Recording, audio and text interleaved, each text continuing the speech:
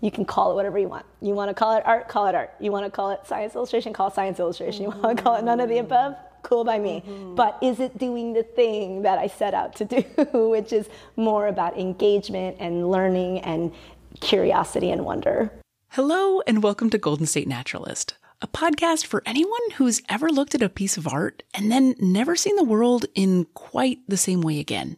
I'm Michelle Fulner, and today we're talking with Jane Kim, whose voice you just heard, about what it means to make art, or scientific illustrations, of the natural world, and the impact those images can have on our way of seeing.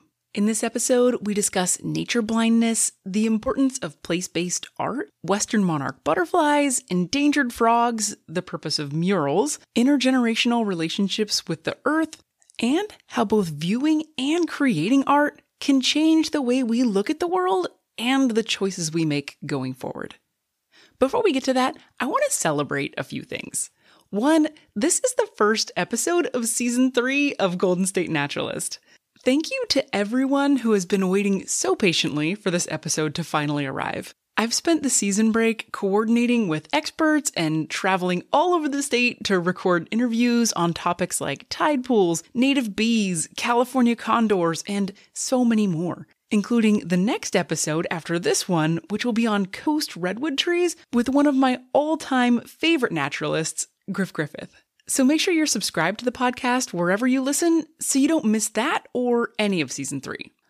And you probably already noticed the next thing I want to celebrate as soon as you opened your podcast app, which is the absolutely gorgeous new art by Danza Davis. You may remember the similar layout of the bear and poppies in the original design, which I created when I started the show a little over a year and a half ago now. I'm still super proud of that bear because I put a lot of time and effort into making it, but I wanted to give it a little glow up.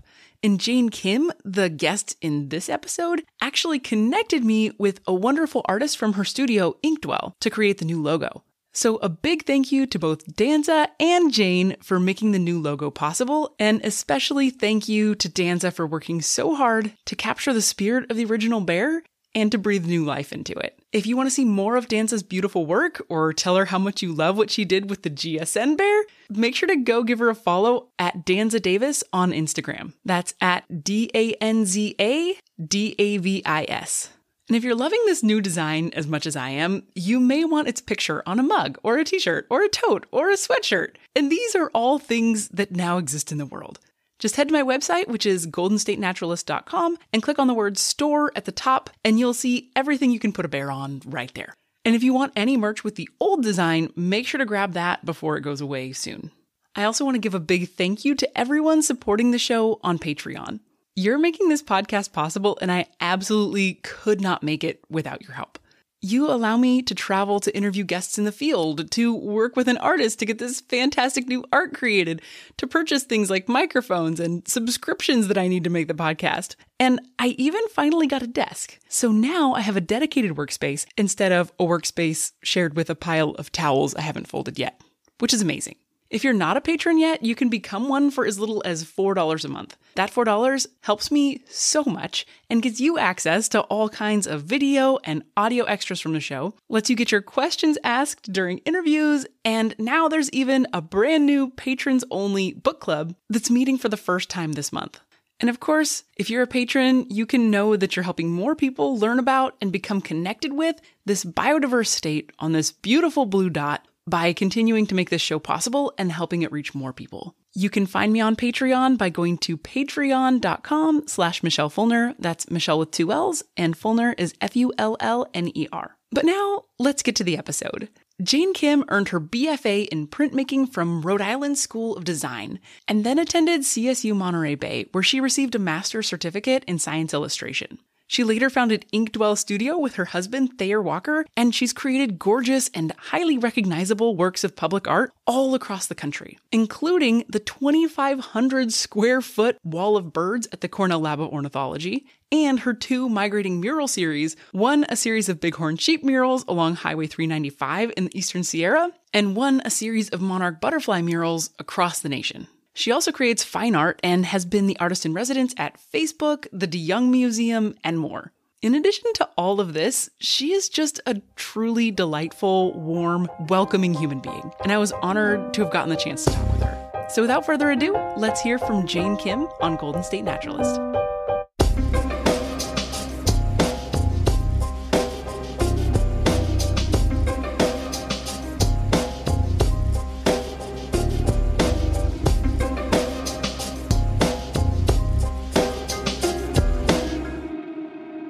I visited the Inkwell studio in Half Moon Bay on an overcast day all the way back in March, and I was so nervous. Most of my interviews take place in hiking boots and clothes I don't mind getting dirty, in the kinds of places I feel most relaxed, beside a stream, under a canopy of oaks, or peering into a vernal pool. And the idea of going into an art gallery to talk to a super talented artist whose stunning images I'd been seeing on Instagram for at least a year at that point had me feeling more than a little bit out of my element. That is, at least until I met Jane. She and her husband Thayer and another Inkwell artist named Chelsea Roberts put me immediately at ease by showing me just unrestrained warmth and enthusiasm when I walked in the door. So bless them for being so kind, because I was able to relax and look around to take in the space. And the space is beautiful, filled with gorgeous paintings of species I think of as friends and family members: coast live oaks, river otters, monarch butterflies, and western pond turtles. It's also a working space with neatly organized cans of paint, brushes, laptops, and printers. A taxidermied bear named Cliff presides over the space, which is filled not only with paintings and the tools of the trade, but also less conventional art pieces. A pair of sneakers embroidered with blue-footed boobies, spore prints tacked to a far wall, and a small collection of sliced redwood logs that have been carefully scorched and scrubbed for printmaking. In the studio, I'm not in a forest or wetland, but in a hyper-concentrated collection of species and ecosystems, most of them found in California and a few from across the globe. Defined that way, this studio may be the most biodiverse space I've visited yet. And despite the stillness of the art, the place feels alive, like you might catch that turtle bobbing to the surface for air out of the corner of your eye. Jane herself is petite in stature, and on the day that I visited was wearing coveralls, her hair pinned up and out of the way of paint.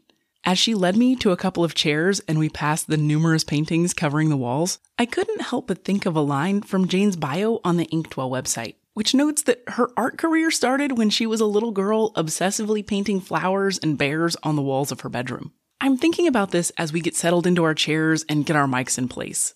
And I ask her about the path from that little girl painting on the bedroom walls to who she is today, painting on not only canvases, but on the sides of massive water towers and 11-story buildings.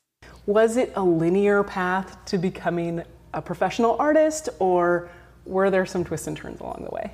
So definitely twists and turns along the way, but also oddly linear, because I do feel like one of the things that bring me the most joy about what I do now is that it's so related to when I was a kid. So I feel like I'm accessing the same things that inspired me then as I am now. And that feels so good to return back to that, because I did feel a little lost along the way. Right. But then there were these core things that, I think stuck with me, and coming back to them even reinforced more profoundly that this is my true north and passion. And I think, I don't know if anybody's life is totally linear. Right.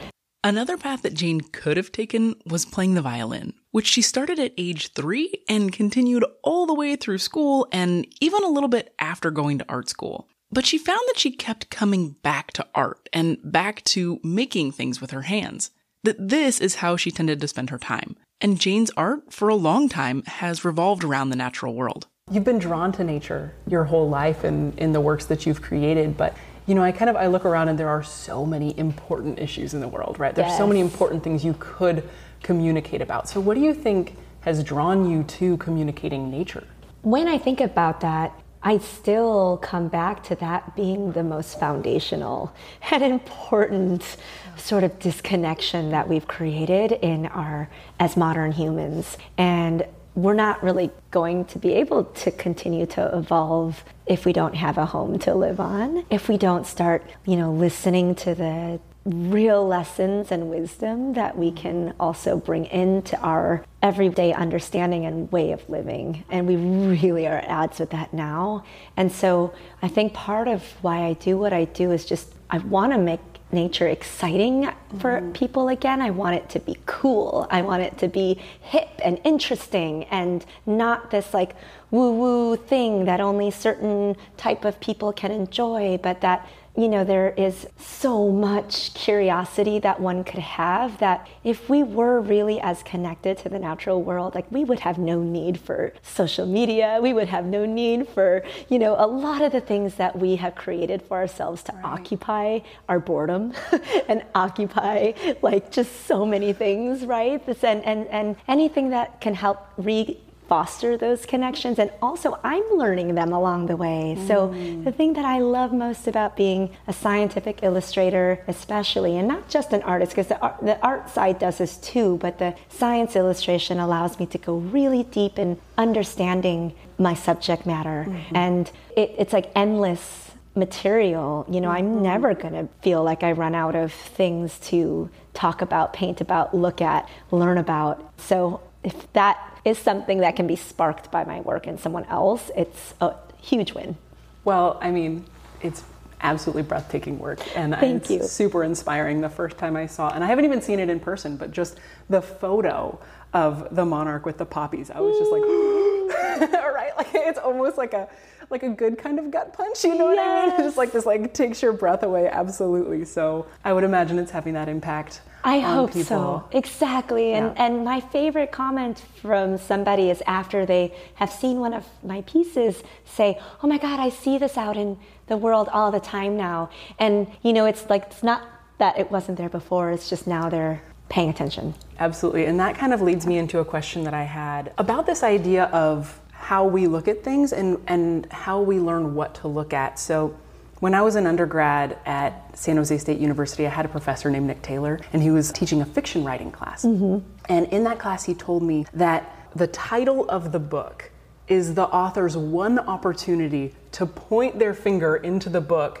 and say, this is where you're supposed to look. And I kind of feel like there's a parallel there with murals. Totally. Because murals are, it's like your giant finger, like pointing like, this is where you should look. And so my question is, what do you think you're pointing at?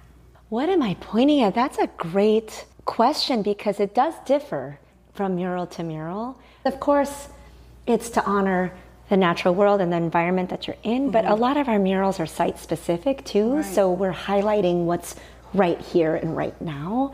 And so I think for me, it's like lifting a nature blindness of any kind. I think if I could maybe distill it into like one thing, it would be that. And then there are layers of other meaning in every single one of my pieces, but that almost is secondary. Like what I had to say about it is definitely secondary to just capturing somebody's attention. And if I can capture someone's attention with realistic depictions of something in nature, I think that that's a pretty huge win because we go spend our daily lives pretty much ignoring it and intentionally being away from it. And I think that was sort of the whole, you know, when cities were first designed and built, it was supposed to be without any nature in them at all, right? And to remove that. So I think it's more like the finger is that we are supplanting ourselves in nature, and we have made an intention to forcefully reject it and intentionally reject it. So maybe that's it. You know, I'm like kind of talking in circles and trying to arrive at a point, but yeah, it's hard to kind of nail it to one thing because each mural is pretty custom and specific to a story that is right there and then. That's so beautiful though, and I think that it can be many things while also being the same one thing because it might look different in different places or in different situations, but ultimately you're connecting people with a place. Yeah. And so I think that leads really well into talking about your migrating murals. I would love to hear just an overview of what's going on with those. What's the story of the migrating murals? Sure, and I can definitely tell you when I had that moment because a lot of ideas, they really do like, oh, I know what I need to do, like, or I want this. And so like, how can I make this happen? I briefly mentioned the migrating murals in the intro, but just to refresh if you're not familiar with these, Jane has 2 separate sets of migrating murals, and they exist within or along the migration routes of the animals they represent. For instance, one set of migrating murals is of the Sierra Nevada bighorn sheep, an endangered species that live only within the Sierra Nevada mountains, and they migrate up and down in elevation to follow the available food at different times of year. Jane's 6 bighorn murals follow the route of Highway 395 in the Eastern Sierra where the sheep live. You may have seen some of these murals if you live in the Eastern Sierra or if you visited that area, which I highly recommend, by the way, because it's beautiful over there. And you may have seen Jane's other set of migrating murals, the monarch murals, in much more populated areas as far-flung as San Francisco and Orlando. Okay, back to how she came up with the idea for these murals. And so it was when I was in the science illustration program at CSUMB, and it's, a 2-hour drive from San Francisco to Monterey, and I would not every weekend by any means make a trip back home, but I would go back and forth every now and again. And on those long drives, I would be really annoyed, of course, by the billboards. And I said, well, rather than having billboards that have advertisement, how interesting and cool would it be if they were actually somewhat interpretive of the place that you're in as you're driving through it? And so that idea of wanting to, even in a quick moment, get a sense of place that could connect you, I thought, wow, that could be so fantastic. And then, migrating animals are without borders, without boundaries, and we are all connected by, say, the monarch butterfly, like almost all of the lower 48, plus Canada, plus Mexico, right? We share this species in common. And so there was that whole other sense of lost idea of community, and that when we see a bird, we're so egocentric and thinking, oh, we have this bird, like warblers, right? But then they go somewhere else for the winter. They head south and they're spending, their time only partially here, but we only think of them in this one way. We probably don't get to know their winter plumage or, whatever else we might not understand about this animal because they're not here year round. And so, there was just so many reasons that I wanted to point out how important movement and erasing those boundaries were. And that's even including our own human-made boundaries, and trying to figure out how to start building and living our lives more integrated and without these sort of barriers and walls.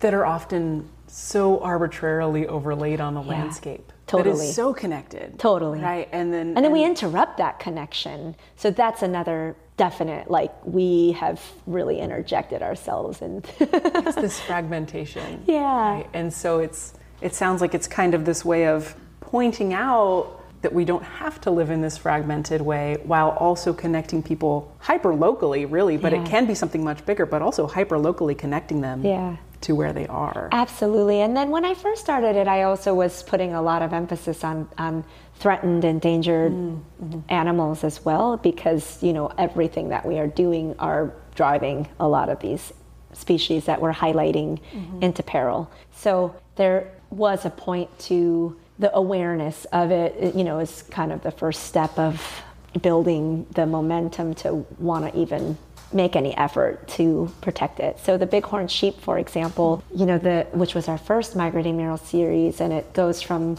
Lone Pine to Lee Vining in the Eastern Sierra, and those animals are almost impossible to see unless you're really high up hiking in the wilderness and know what to look for and where to look. You're probably not going to just run into a bighorn sheep, or your average person is not going to. And so bringing those back down to the people was something that felt really important to me too. And there were people who called the Sierra Nevada Bighorn Sheep Foundation saying I've lived here my whole life and I didn't know that we had bighorn sheep in these mountains. So it's just helping along on an awareness level as well. And I love it too, because I feel like it's something to be proud of. It's something where it's there's a sense of civic pride, we have these animals and also now this beautiful art depicting these animals, right? And it's something we can be proud of, and our community then can rally around that thing. And that's exactly what happened out there. I think that gained a lot of traction for support for these animals. And it was all of a sudden like, wow, that's another thing that public art does. Without trying, it sort of already puts the idea that, someone cares enough to make this as big and in the forefront as it is, in a mural format. And then all of a sudden, I think, without even meaning to, they internalize and adopt that sort of pride or sentiment towards that animal too. Absolutely. I think that's really true. I think that, for me growing up, and I grew up in Napa and I grew up in Oak Woodlands and those kinds of areas. And I think that for me, feeling connected to those places, my husband and I both grew up in the same valley, right? Yeah. But I grew up climbing those coast live oaks, and I grew up collecting acorns and catching newts and all of that kind of stuff. And he really I wish didn't. I was friends with you. Right? Okay, no, we would have had so much fun. But I feel like I feel so tied to that valley. Yeah. That is my home, right? And he's like, I don't feel like connected to that place, right? And I think that when you feel that connected to a place, I feel fiercely loyal to so many things, like Napa in particular, but also just California and Oak Woodlands. And I think that when you know a place, part of that first step is seeing it and knowing that it's there. And then the next step is having that level of interaction or intimacy with that thing. Yeah, I want to tell you a really funny story about one of our latest murals. It's a new series that's an addition to the migrating mural, but it's called City and Nature. And basically, I wanted to just have that slight turn of phrase for that reason that we build our cities in nature, not the other way around. And we remove the nature, but it's funny how often it's talked about, ooh, there's so much nature in the city. And that could be always how it is. Right. There's so much city in this nature. There's so much city in this nature is kind of the way that I'd like to, think about it. So our first one was for the Orinda Public Library. This is actually just a hodgepodge of some of the species that were in that mural. But there was so much energy around that river otter because there was one person who was on the board or did something that was a decision-making opinion that, I don't like this river otter. We don't have river otters here. And it was like, well, just because you haven't seen it doesn't mean that there are no river otters. And then there was another person who's like, actually there are, and they had footage of a river otter coming into their pool. And so then it was like, wow. Oh, and so now just to even for the residents of Orinda to be able to see, because the otter is one of the biggest animals on this mural. Oh, and it just absolutely takes up almost the entire wall. And so, I love being able to point out the hidden nature, because all of it actually is to some degree or to large degree hidden from human eyes. Often it's trying to hide. Often it's trying to hide, exactly. So I think that that's another part of maybe your first initial question of what's the finger, that you're trying to point out that pay attention here. It is that. It's pay attention, this is right here in your home. Oh, another awesome thing, the Bay Nature Seasonal Almanac. I love that. In the spring issue, I was assigned to illustrate a ringtail, and I nearly fell off my chair when I saw that list because I was like, wait, what? Yes. One of my favorite things about that assignment is that I get to learn about Bay Area nature that I'm still learning about, right? And so, or that I wasn't aware of. And so the ringtail one totally took me by surprise, and I still kind of in shock over it. It looks like a lemur. I know. You ever get a lemur creature in California? What? Exactly. And I love the little blurb that accompanies it because it ends with the cutest animal you'll probably never see. But they're here. Yeah, so they're here. They're flying under your radar. They're so under our radar. But I hope I get to, maybe I'll just have to, make a nocturnal effort. If you've listened to the Sutter Buttes episode of this podcast, you've heard me talk about ringtails because one of the places they live is in the Sutter Buttes, which is the smallest mountain range in the world, and it's right smack in the middle of the Sacramento Valley. And I went to the Buttes with a researcher named Dave Wyatt and his field ecology class to try to trap some ringtails in order to record data and release them. But on the day that we went, the traps came up empty, which was a bummer and also maybe not a great sign. I still want to interview Dave, who is a phenomenal researcher and naturalist, but we don't have anything on the calendar right now. So just know that I'm aware of the ringtails and hoping to get you some more good ringtail content at some point in the future. Also, ringtails may look a little like lemurs, but they're actually related to raccoons. But ringtails aren't the only things we're not noticing when we go outside. There's plenty of non-human life around us all the time, and much of it is a lot more common than the elusive ringtail. When we come back, Jane shares her perspective on nature blindness and some creative ways to work against it, as well as so much more about art and what it can do to broaden our perspectives. Now, back to the conversation with Jane Kim. And so I think that what that brings me to actually is this idea of nature blindness. Yeah. And I've heard people talk about plant blindness before, but you're the first person I've ever heard use the phrase nature blindness. Really? Yes. Oh, that can't be. Well, because I certainly feel like I heard it, but I don't feel like I've made that up. So yeah, but it is. It's like absolutely, just turn it off all the time. Right, and so I was just wondering, I guess, if you could say a little bit more about like what is nature blindness and how pervasive do you think that is? And what are some of the ways that, public art can help alleviate that?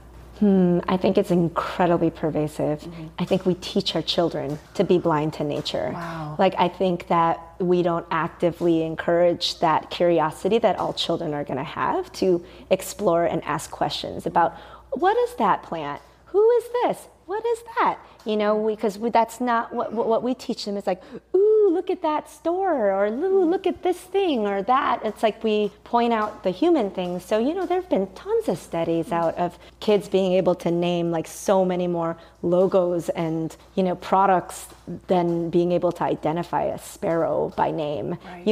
And like that is a huge problem. Absolutely, and I think you touch on something really important because it's intergenerational nature blindness. Yes. And when you have parents who don't know, I was hiking in Sequoia National Park over the summer, and I had my kids, which is like, I understand why people don't want to take their kids out hiking. It's not easy, right? It's not easy to do this. But we were out there, we're just on a really easy trail, and there was this little girl with her hands in a giant poison oak bush. Oh. And she was just touching the leaves, and I was just like, I don't want to interfere with anybody's life, but I was like, just so you know, this is what that is, and here's what you should do. And just a big FYI. Yeah, exactly. Yeah. And I get it from a parent's perspective. If you don't know, either you're not originally from this place, and so you don't know the plants and animals, or you just have been so separated from it intergenerationally, the one thing you know is, well, it could be dangerous, so don't touch anything. Exactly. And so you're trying to keep your kids safe. Yeah.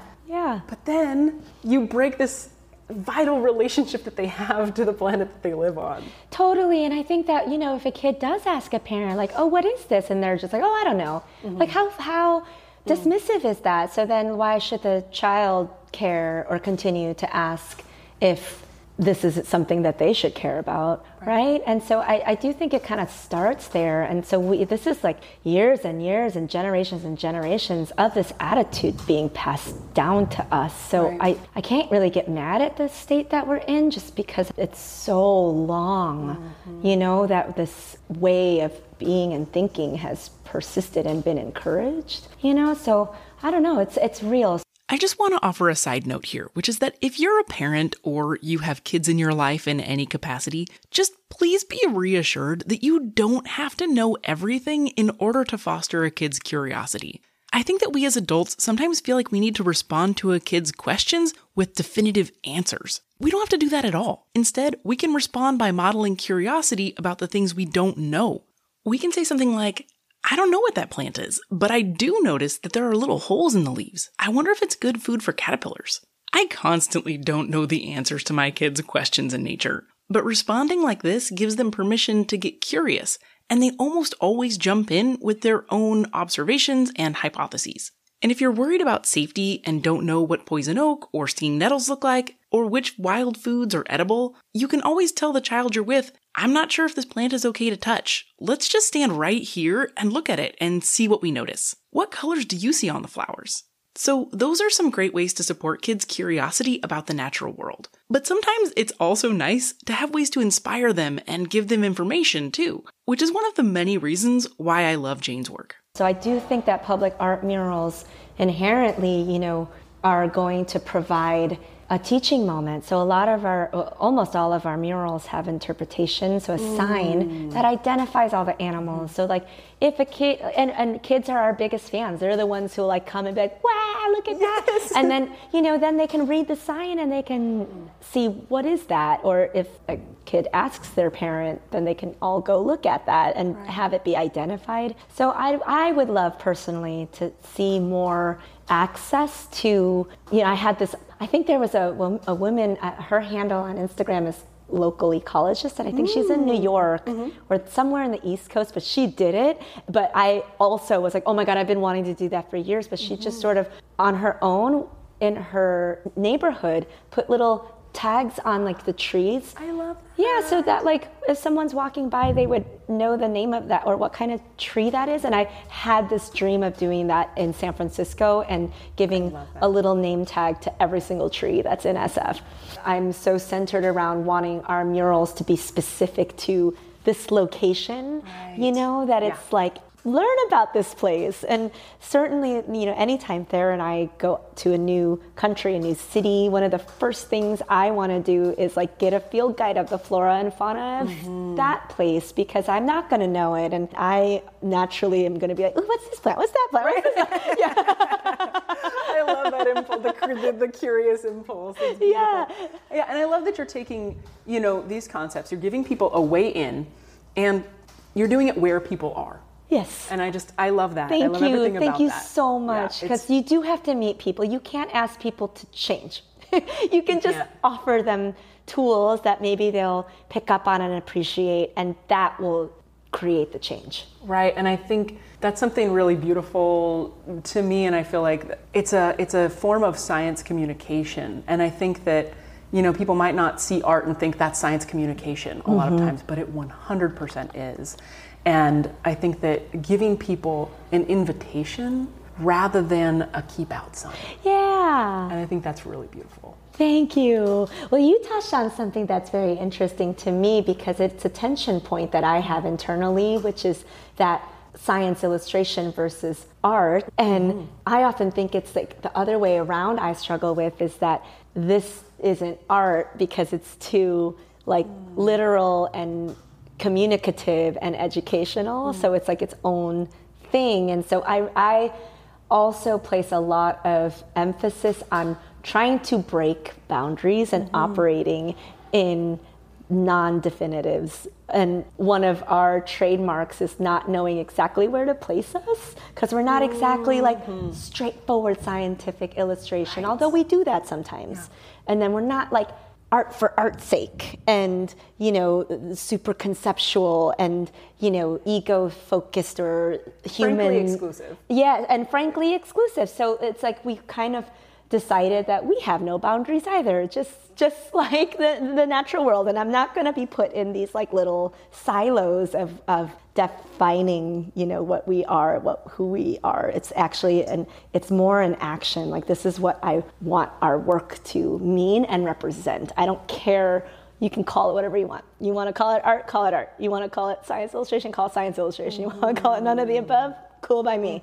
But is it doing the thing that I set out to do, which is more about engagement and learning and curiosity and wonder? Much more purpose-driven. Yes. And so I wonder too, would you say you have figured out where the line between science illustration and art is, or would you prefer to erase the line entirely? I would love to erase the line entirely. And I think the thing is that it does that naturally, and we forget that even all of these definitions are constructed by people. So those are meant to change and shift. And so now I don't know if there even really is like a clear, I'm finding more and more as we keep doing this work, and I do think like the mood of the nation is changing a little bit more and having more focus on the environment and climate change, of course, right? All of a sudden has pushed those boundaries aside a little, And so I'm seeing so many more artists coming in and taking on a practice that feels a bit outside of standard what we used to think as art like 10 years ago. So I'm happy to continue to challenge lines when they've been drawn, by us especially. Anything that's created by people, I'm like, it's just a human construct. That's all it is. It's not anything finite. It's not anything right or even wrong, frankly. It's just what we've decided collectively is our boundary, our guidelines, our whatever. And we need them, but certainly, it's funny, I was having this conversation about, we've clearly made so many mistakes, but I don't know how to course correct at this point. So I guess for me, like, my work is not meant to solve that problem, but it's more about getting people reconnected with the lost connection. Like, you're not solving that problem of how are we going to fix all these things. You're solving the problem of how do you even make people aware that this is there? Yeah. But that is so foundational to solving the other problems, because those problems aren't going to get solved if people don't know, how to love the home that they're in. And also, like, the experience, we're shaped and taught that money is the most important thing. We're shaped and taught that, nature doesn't really matter. Like, all of these things. So it's really more like, how do we reshape the values that humans in especially the United States operate? And I don't know, but I do get the sense that it does start from emotional connections, because we also are fully emotional creatures. I don't care what anyone says about our rationality, that's bollocks. We are driven by emotions first and foremost, always. Well, and then we use our brains to rationalize our emotional choices. Yeah. Right? The brains come in, but not at the point where you might think. Totally. And then we've also done a disservice, because we're taught that emotions are not meant to be taken seriously either. So now we've just really made a big mess of ourselves. Here, I'm only really I can only speak to the Anglo-Saxon experience, because that is my experience. Right. Even though I'm Korean American, I have obviously my culture that bleed into that. But I'm American. I was raised in this economy, this environment, these standards. So for sure. I really like that Jane brings up how our way of interacting with the planet is a cultural thing. I find this idea to be incredibly empowering, because culture is something that we, as members of a culture, can change and evolve over time. And like Jane, I'm referring to Anglo-American culture here, because that's also my background and experience. But I love the idea that we don't have to settle for the things we don't like about our culture. Instead, we can push back on the shortcomings. And I love that Jane took this idea and ran with it. She didn't like that she saw annoying billboards on long drives, so she thought of something more worthwhile to put up in large public spaces instead. And by bringing images of local threatened and endangered species into public spaces, she challenges the idea of what is worthy of taking up space in our culture, on our streets, and in our minds as the images we see every day. People can sometimes be dismissive of art. And I'm probably preaching to the choir if you've made it this far in this episode. But I think we should be very careful not to underestimate the power of art of all kinds. The images we see and the stories we tell ourselves about ourselves are hugely impactful. And if we see ourselves as part of a culture that chooses to put up massive paintings of our native species on the sides of buildings to honor them on that scale, maybe that can impact how we see ourselves, the very kinds of people we think we are. And maybe that can even impact how we behave in the world, whether we choose to donate money to restoration projects, or whether we grow native plants in pots on the patios of our apartments. But this external, cultural kind of impact isn't the only kind of impact Jane's work has. So I have a question for you about this impact on yourself, right? So how has doing this work actually changed the way that you look at the natural world, or has it?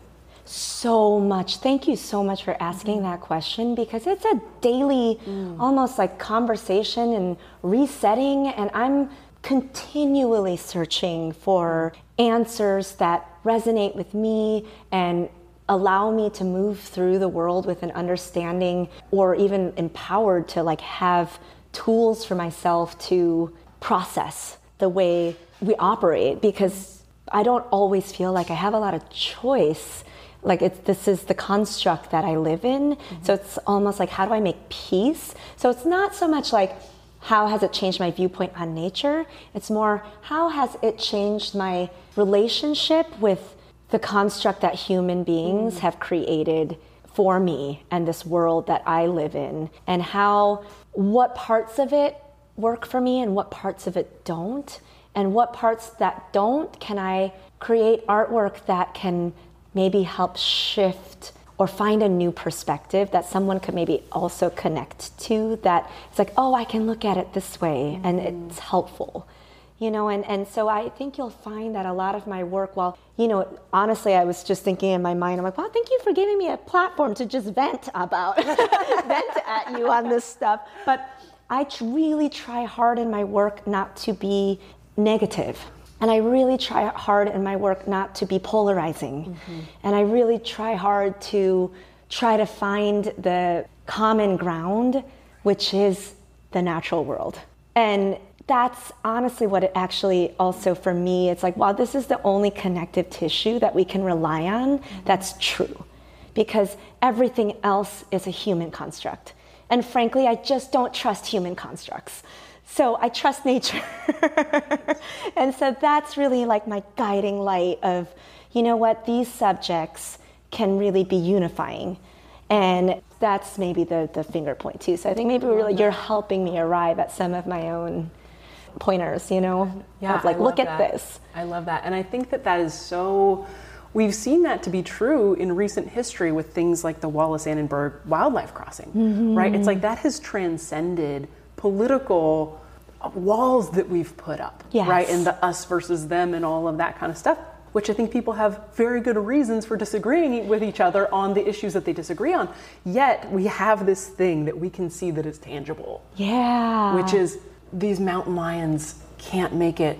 They're going to be too isolated. They're going to go locally extinct. Totally. How do we help these populations? And it's something that it doesn't matter your walk of life. It doesn't matter your political orientations or anything. Yeah. This is something tangible we can do in the world. Yes. And I think that keeping that positive perspective, it can be hard in a there have definitely been moments for me where it's like this climate grief and this anxiety. And I suffer from that for sure. And so how do you stay away from despair sometimes, right? But at the same time, you look and you still, the population is a fragment of what it used to be. You still do see that monarch butterfly. Yeah, exactly. And so I'm just grateful that in my lifetime, I just really want to honor and understand what I have in my lifetime, because that's going to change. It's going to grow. I have a niece and nephew who are incredibly important to me. Thayer and I do not have kids, and nieces and nephews, I should pluralize that. And I don't know what their experience will look like. I don't know if they're going to see the same things that we see in our lifetimes. That's already changing in our short lifetime, right? Glaciers are melting in real time. Like, there are so many active changes. And I also often think of our murals as monuments to things potentially lost too. And I don't like to think of it that way. But if we say in California lose our Western monarch migrating population, I want to at least be a part of the effort that has monumentalized it on a giant 11-story building in San Francisco, and saying, be part of that community that cared to put this in the forefront of our city. It's an act of resistance. Yeah. It's we're not taking this lying down. Yeah. We still care about this thing. We tried. Yeah. Oh God, I'm getting emotional, because it's like that kid, it's like there were people who cared. There were people who really, really tried. You weren't left this planet without somebody trying to fight for it for you. Exactly. And I'm already speaking in defeatist terms. You see that? That's how much we have to actually accept the demise of the world as it was and the world that we know it, and just watch it unfold in the way it's going to be. And part of that is up to us, but part of it is also just natural cycles, and that happens. And so, I'm not by any naive means thinking that we're going to keep something exactly how it is for all of time. That's not... Or go back to the way it was. Or go back to the way it was. That's certainly not my point either. But it's more that, like, right here and right now, let's emphasize what's great. And hopefully when children learn about history, if that's even something that continues to be taught to children, we can say, like, this used to be an animal, and there used to be lots of organizations and people that cared about this, and tried really hard. Right? Working with them. Yes. And I think too, it's like if there's one Western monarch left in the world, that butterfly still matters, even if you know that it can't reproduce because there's only one. Yeah. And when it's gone, it still matters. Yes, and it matters that it was here. I think of Martha, the passenger pigeon, If you're not familiar with the story of passenger pigeons, I'm sorry I have to be the one to tell you this. Back at the time of European contact, there were somewhere between 3 and 5 billion passenger pigeons in North America. That's billion with a B. There are many accounts of them having been so abundant as to black out the sky when they migrated. And while Native Americans did hunt passenger pigeons, settlers took this to a completely different level. The combination of extreme overhunting and deforestation made passenger pigeon numbers decline gradually until 1870 and then plummet between 1870 and 1890. By the turn of the century, there were effectively no passenger pigeons left in the wild. A passenger pigeon named Martha lived her life in captivity in the Cincinnati Zoo. She died in September of 1914 and is thought to be the last passenger pigeon ever to have lived. Her body was preserved when she died, and you can actually Google her name and see a fairly recent photo of her.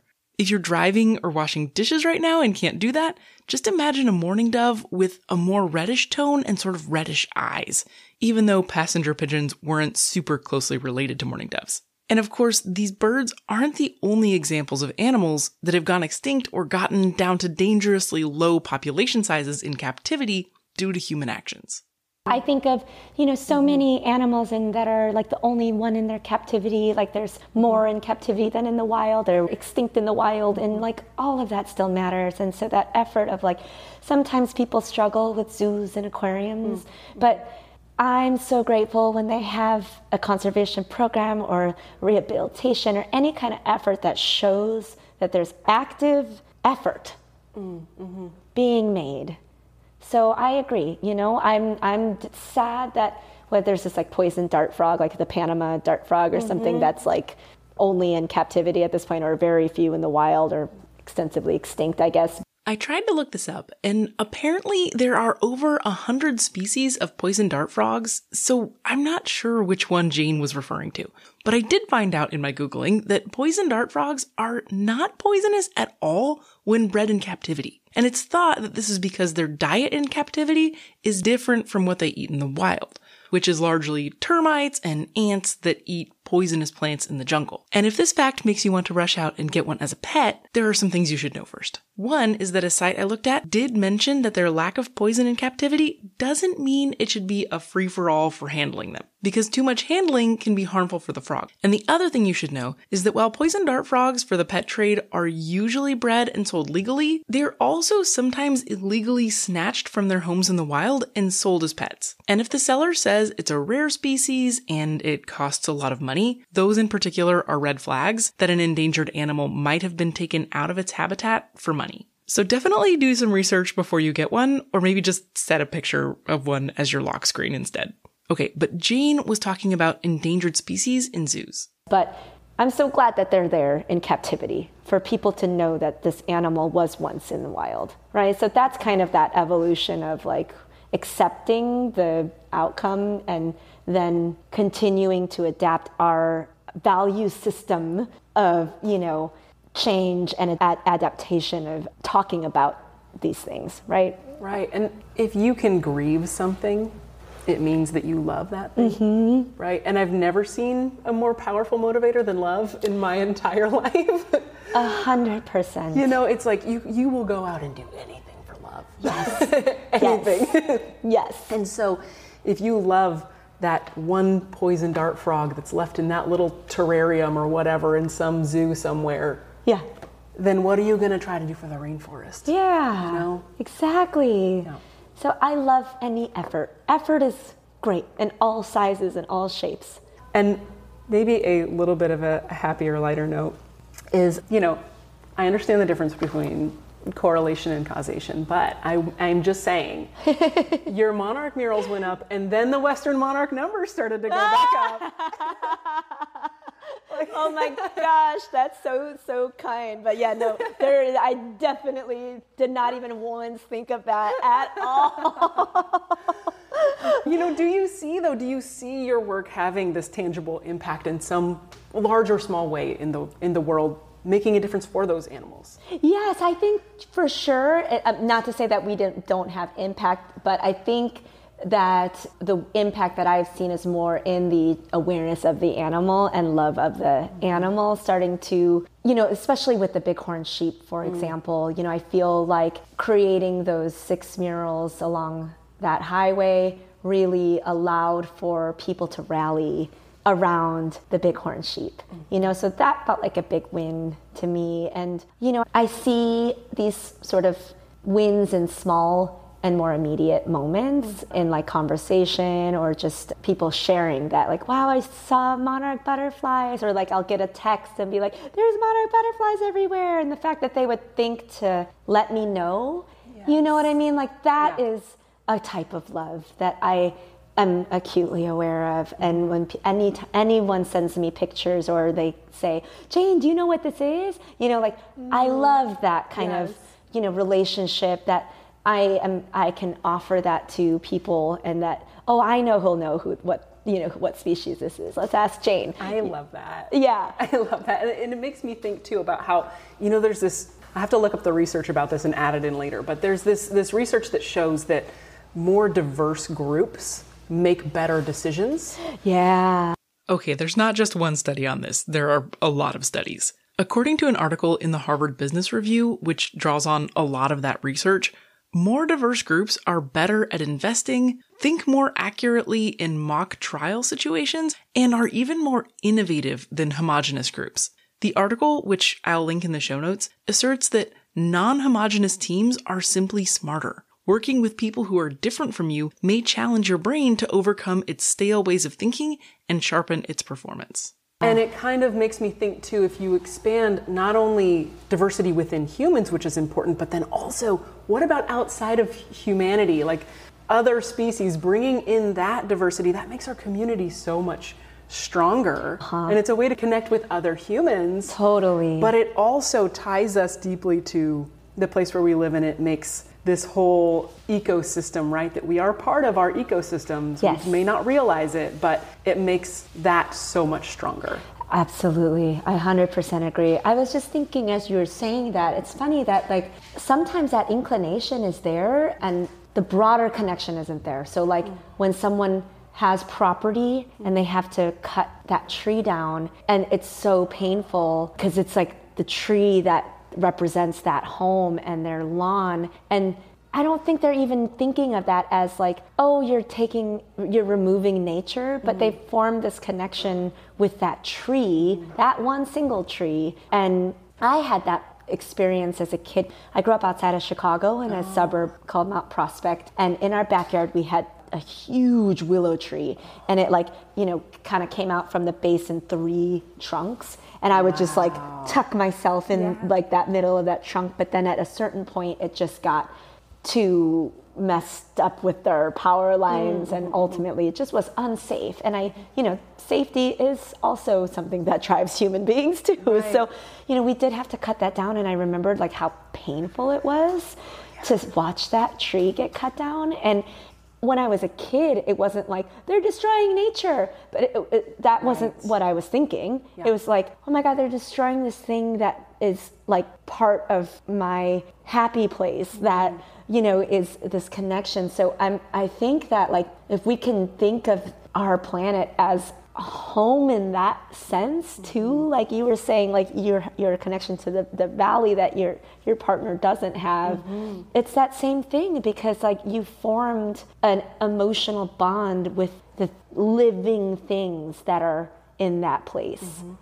The living and non-living things. And living and non-living things. The fog rolling over the cliffs. Yeah.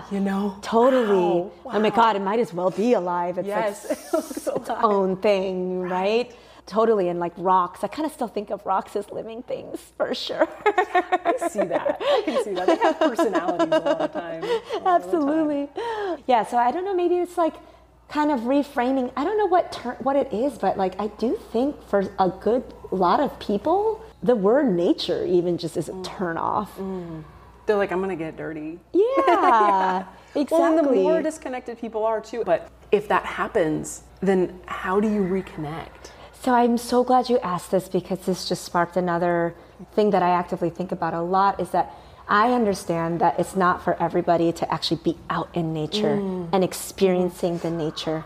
But what I love about art and what I love about book learning is that you can still learn about it and observe it in different ways. And so I was one of those kids, like I didn't necessarily spend a lot of time like beyond, you know, like this tree experience, or I love playing in the dirt and like picking apples or what have you, and I loved animals to death. But like grew up in a suburb, you know, where like I would say that nature wasn't exactly wild, and it was very groomed and lawned and hedges.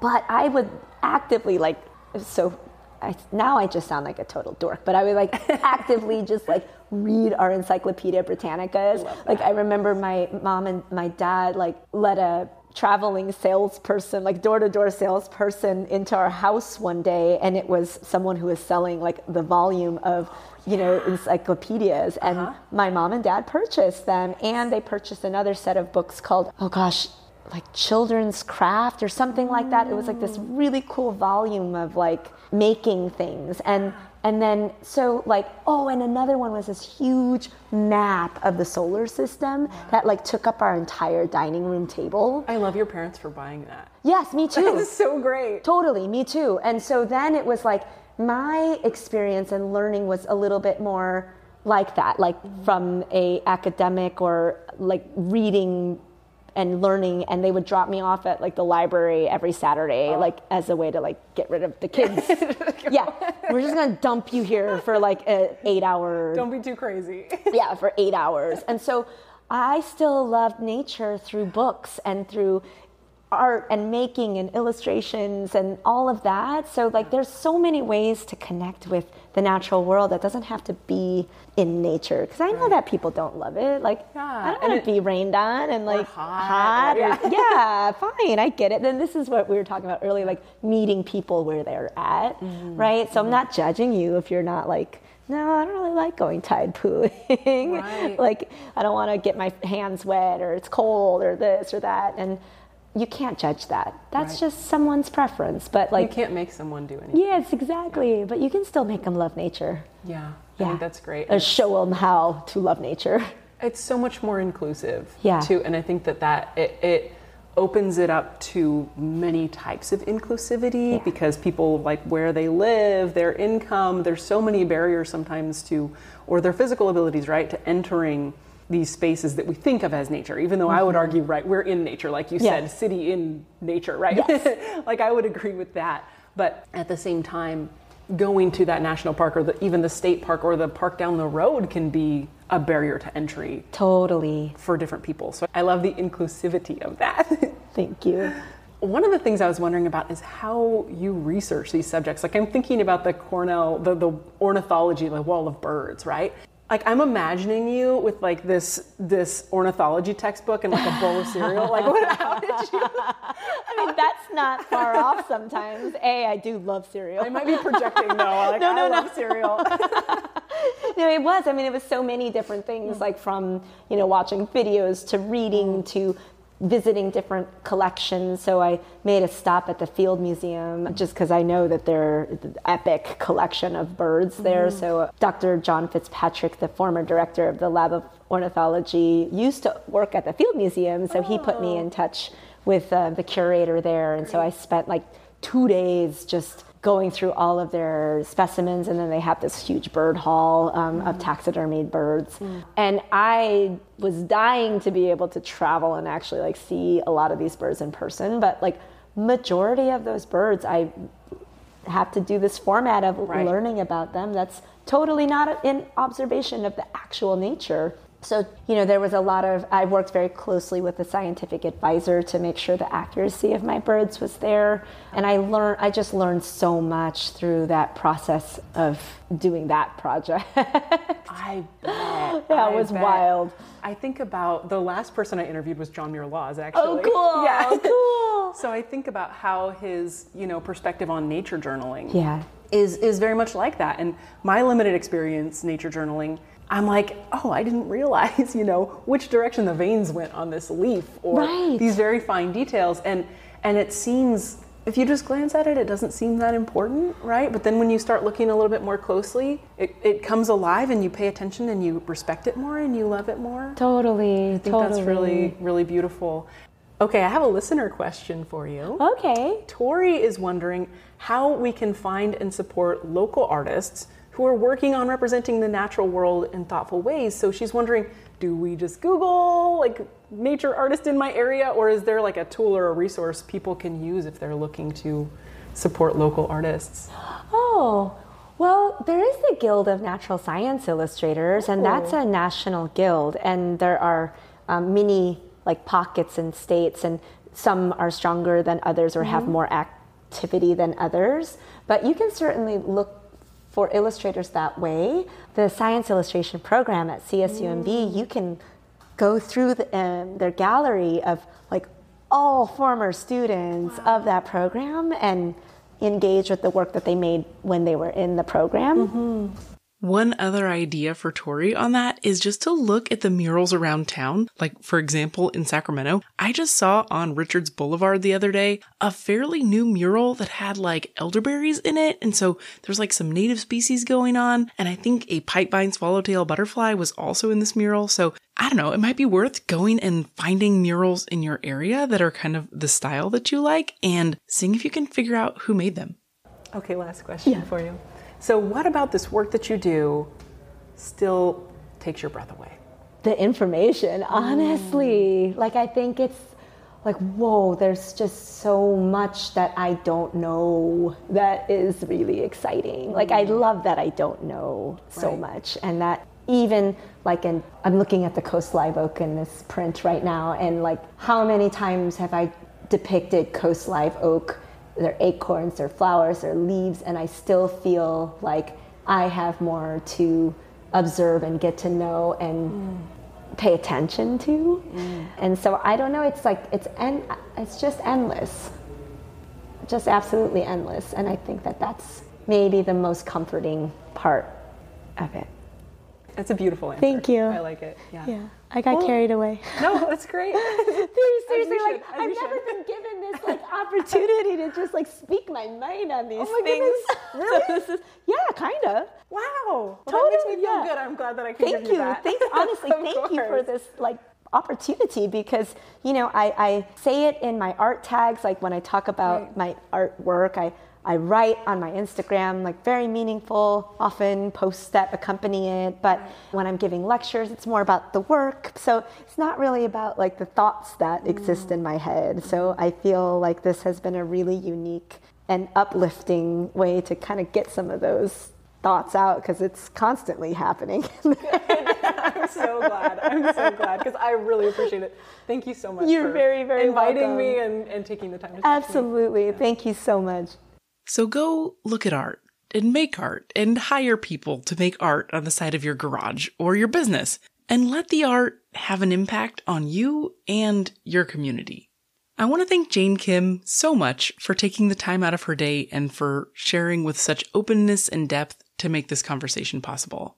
It was incredibly meaningful to me, and I hope we can nerd out and go hiking together sometime soon. Thank you also to Thayer Walker for helping out with coordinating calendars to make this possible, and for making small talk with me when I first arrived at the studio and was still extremely nervous. And thank you to Chelsea Roberts for taking a photo of me by your amazing life-size blue whale heart painting. And I don't say this in every episode, but I am always grateful to my partner Stan for supporting this dream in very tangible ways, including a lot of solo parenting of our tiny kids, and intangible ways like all of the emotional support. Thank you again to everyone supporting the show on Patreon. I'm going to go sleep a lot and then send you new podcast stickers to express my gratitude. If you listen to the very end of the episode, I always tell you something interesting from my week. And this time, I'm going to brag, because for the first time in probably a year, I turned and watered my compost. I started throwing food scraps in there again, and now I'm going out there every day to turn the compost and see if the carrot peels are dirt yet. And it's all very exciting. Okay, that's all. Thanks for being here. I'll see you on the next episode of Golden State Naturalist. Bye.